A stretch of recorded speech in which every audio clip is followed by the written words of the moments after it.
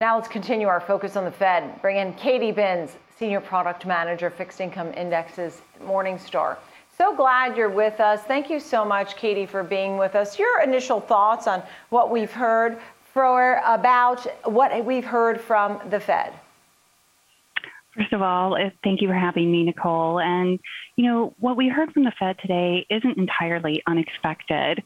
The Fed left rates unchanged, and in the press release, they did confirm plans to reduce bond buying purchases, and we expect that program to end by June. Again, this is widely expected, but I think that there's still some uncertainty around long-term inflation outlook, which the Fed maintains is still transitory, and the tightening labor market conditions.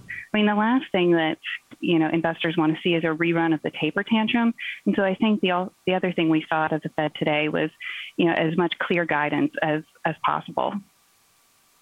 When you look at the bigger picture, one of the things that you mentioned within your notes, of course, is something that we're all talking about, and that is the possibility of a change in leadership at the Fed, and that maybe Powell will be out and Lael Brainard could be in, and she has a more dovish stance on policy, tighter on banks and regulation there. How do you think that could affect markets or the big picture? I'm not sure how likely this is or is not, but it is a possibility.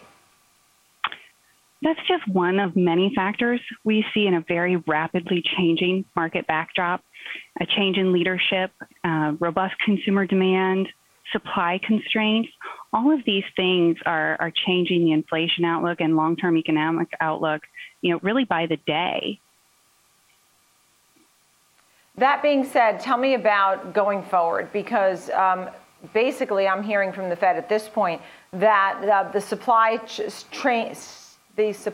chain constraints will at least give up a little bit, and that those could ease, and there will be a little more space there, and that one of the reasons we're seeing inflation and that it's transitory, they seem to walk back that word transitory a little bit at this point. That whole situation should improve. Jay Powell has been talking about even jobs, and that too, that the concerns and the problems that they're seeing for jobs should diminish. He's certainly painting a brighter picture ahead. You could say that. I think, for us at Morningstar, we'd really look to the data to find indicators of what we think will happen in the future.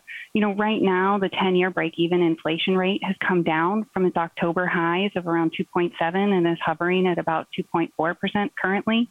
But this still is far above all-time highs and well above the Fed's long-term 2% inflation target, which leaves room for investors to be concerned. And that being said, when you look at the big picture and rate hikes next year, I am seeing the 10-year bond yield, for example, creeping higher today on the news. What is your outlook when it comes to what people have to do and deal with when it comes to higher rates? Mortgage rates are likely to go higher. Investors and consumers will still have to deal with inflation and higher costs in some way, shape, or form. Now, investors should definitely be watching this as they position their own portfolios amid the current environment. We feel that TIPS are certainly a very useful tool in managing inflation, as are traditional government bonds. Ultimately, investors should use all available tools in their toolkit and stay true to their strategic asset allocations to navigate unchanging rates. Historically, we've never been very good. The market has never been very good at correctly predicting inflation. So I think that sticking to a long-term holistic multi-asset strategy is probably the best course for investors. Yeah, and inflation, Powell's saying, is well above the 2% goal. Obviously, we all know that. And you look abroad. Tell me about the global picture. I know you're looking to see the global inflation and how it comes from outside the United States. I think we're seeing, the end of dovish tones and the beginning of hawkish tones and a few surprises around the globe. In Canada, just last week, the central bank surprised investors with guidance on rate hikes as early as Q2 next year. In Australia, central bankers also surprised investors with abandoning yield curve control and opening the door to rate hikes.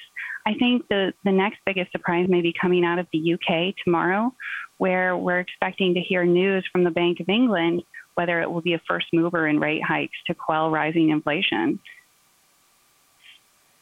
When we're watching the dollar, I start to think about commodities and what we've seen. I mean, there's no doubt that energy has been on the run in 2021, and we've watched the U.S. dollar as well.